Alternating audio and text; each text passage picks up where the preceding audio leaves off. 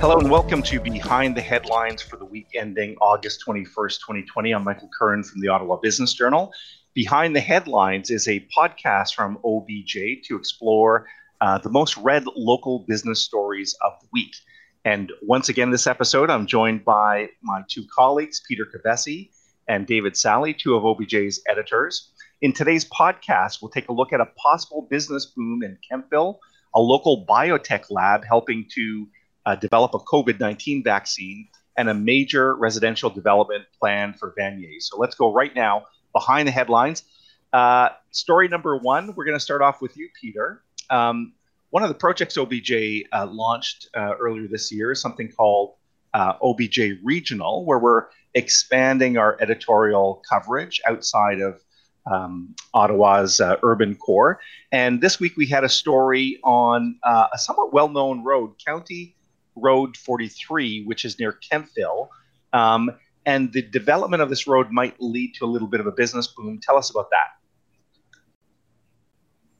So the real news is that it's actually been a long-awaited news for the business community as well as local officials in Kemptville, which is a significant upgrade of County Road 43 in that stretch that goes through Kemptville. So it's something that's been desired for a long time, and recently the federal and provincial governments did step up with some confirmed funding that really sort of is going to move this project forward.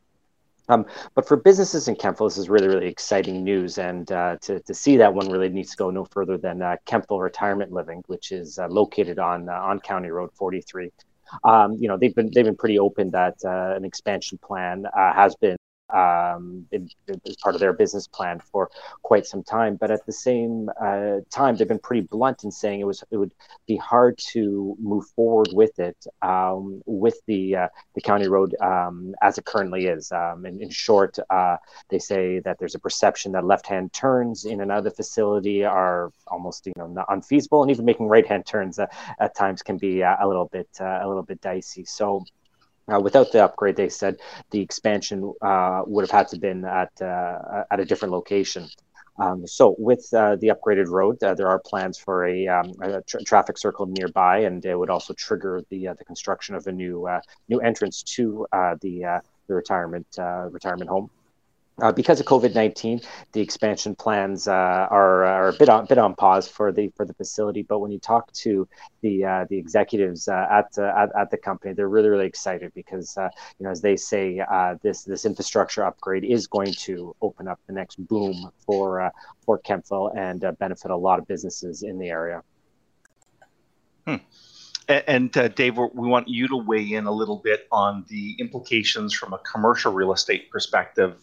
Kemptville is a satellite to community in Ottawa that's been growing. And as Peter said, there's going to be some benefits. But tell us about the commercial real estate implications. Well, yeah, exactly, Mike. I mean, because as Peter was mentioning, this is going to help improve the traffic flow on County Road 43. And along with improved traffic flow, that you would hope would mean improved customer flow to various other retail and commercial outlets along the road. That's certainly what Kevin Mulligan hopes. He's the CEO of property developer Kevlar Developments. They own Giant Tiger, KFC along County Road 43, and they've attracted some other tenants, big names like Starbucks. And what do they all have in common? Well, they look at traffic counts constantly, and they want to be somewhere where the traffic flows well. And certainly, Mulligan is hoping that these upgrades are going to entice some new retailers rather to also come to the area. His company is planning an 84-unit development across 4 buildings. On vacant land it owns near the Giant Tiger over there. So, and Mulligan is really hoping that this upgrade will convince more businesses to kind of move into that area. And certainly that's the hope of North Grenville Mayor Nancy Peckford. She said getting the funding for the upgrades was a game changer for Kemptville. She said she called the road's condition deplorable from both a safety and flat traffic flow perspective. And she just, she noted that the road's also home to North Grenville's largest daycare and its high school, not to mention the Colonnade Retail Center. So, she said it's time for the infrastructure there to really kind of get up to speed with the community's growth, so to speak. And they've been waiting for it for a long time. And speaking of timelines, they're expecting to start construction on the project next year. And they think it'll probably take between 2 and 3 years before the whole thing gets finished. Okay. Well, thanks for that, and good luck to Kemptville and all this development. We're going to turn to our second story, which was big news. Everyone, of course, is interested in COVID, and more specifically a COVID vaccine and whatever research is being done.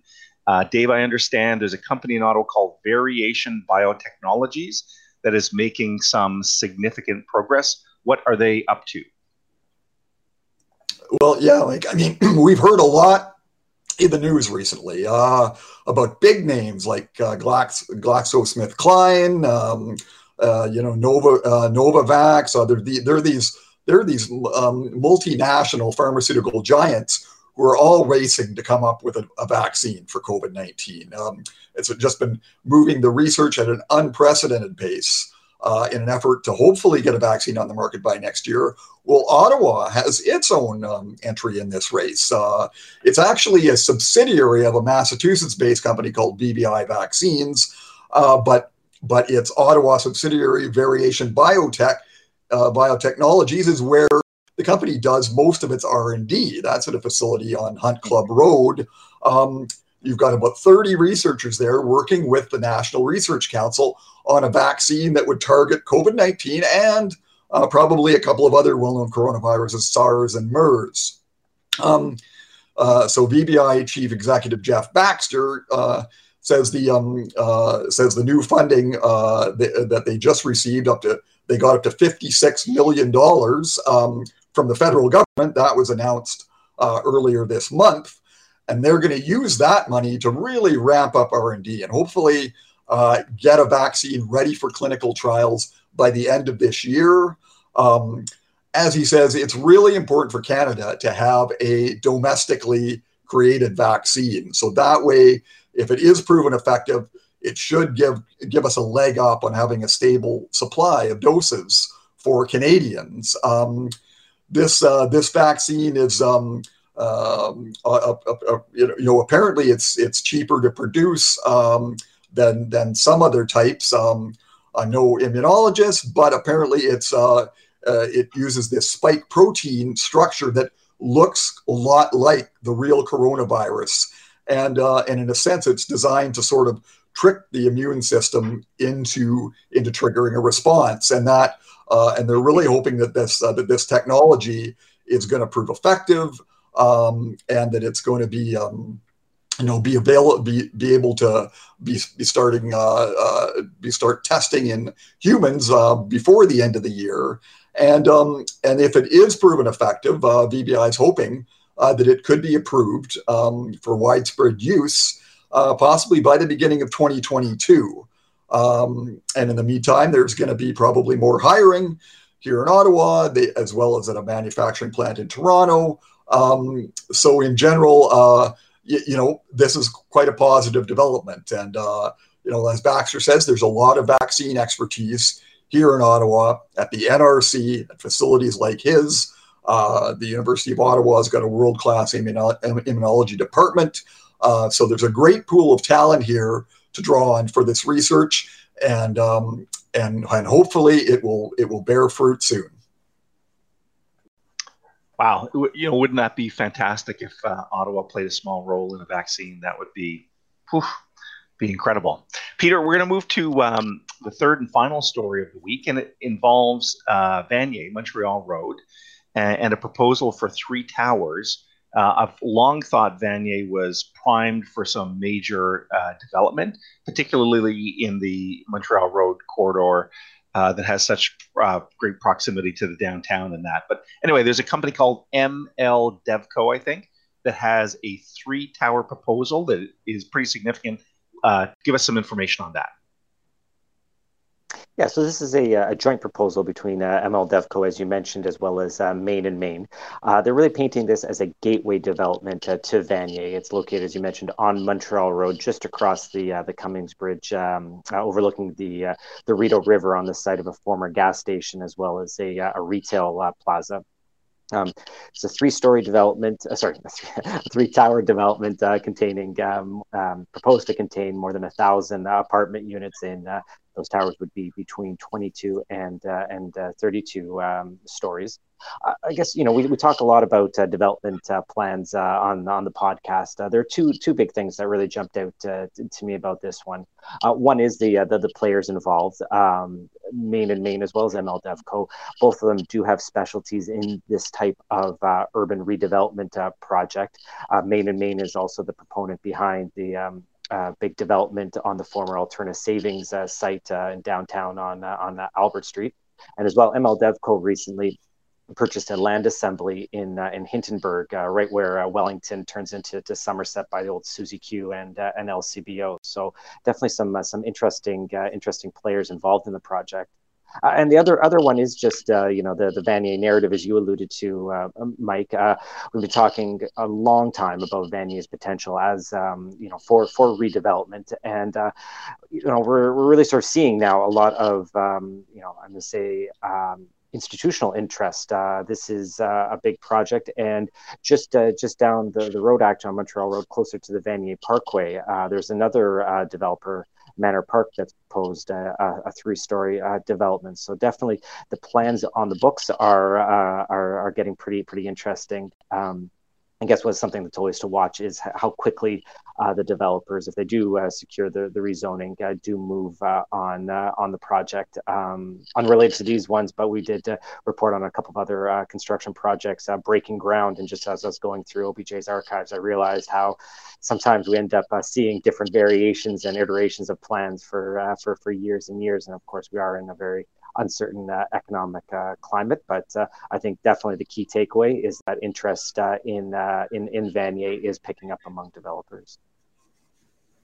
Yeah, certainly is still some uncertainty for projects like this, but I like that word you use. It is the perfect gateway property because as you come down Rideau Street over Cummings Bridge, then that is the property that's right there as you cross the bridge. So it's prime land. Peter, we're going to start wrapping up. Give us a sense of what's coming up next week at Ottawa Business Journal. So there's a really exciting virtual event happening next week. It's the launch of the Welch LLP Ottawa Business Growth Survey report. So we've planned a virtual event to launch the report, and it's really focused around trying to look to the future, understand how Ottawa is going to perform in a pandemic economy. So one part of this event, and we encourage everyone to register at obj.ca/events, is analyzing the results of the survey that we did at the beginning of the summer of several hundred local business leaders about their hiring intentions, their confidence in the local economy, digital work from home trends. So we're going to be sharing the results, or it will be David Coletto, the head of Abacus Data, a research firm based here in Ottawa, that's going to be looking at the results and explaining what they all mean. And as well, Mike, I know you've been hard at work securing some pretty high-profile keynotes as well that are looking at some of the opportunities that are arising. Yeah, earlier this week, Peter, we were very happy to confirm that the keynote for the event, this digital event, will be Michelle Romanow from CBC's Dragon Den, very significant and high-profile Canadian business leader, and maybe relevant to Ottawa, someone with a very significant background in the technology sector. So she'll be the keynote. So the event's coming up, as you indicated, this upcoming Thursday, which I think is August 27th, starting at 11:30, and we'll probably wrap up sometime around 12:45. But the key reason, as you pointed out, Peter, to attend Michelle, besides the presence of Michelle, is the unveiling of that key data. Right, we've been at work for months and months compiling this data, and I think that in this type of very uncertain economy, uncharted waters, so to speak, people need data. We all need to have as much information as we can, And that's what the Ottawa Business Growth Survey, once again, will provide for the sixth straight year, by the way. So once again, I would urge people to go to obj.ca/events for that. As well, just a reminder that you can listen to this podcast on Spotify and also SoundCloud. You can watch us on OBJ's YouTube channel. Be sure to follow us and turn on notifications to understand or get a notification as to when there's a new video. So that's all the time we have for this week. On behalf of Peter Kovessy and David Sally, I'm Michael Curran, signing off for Behind the Headlines. Hope to connect with you real soon.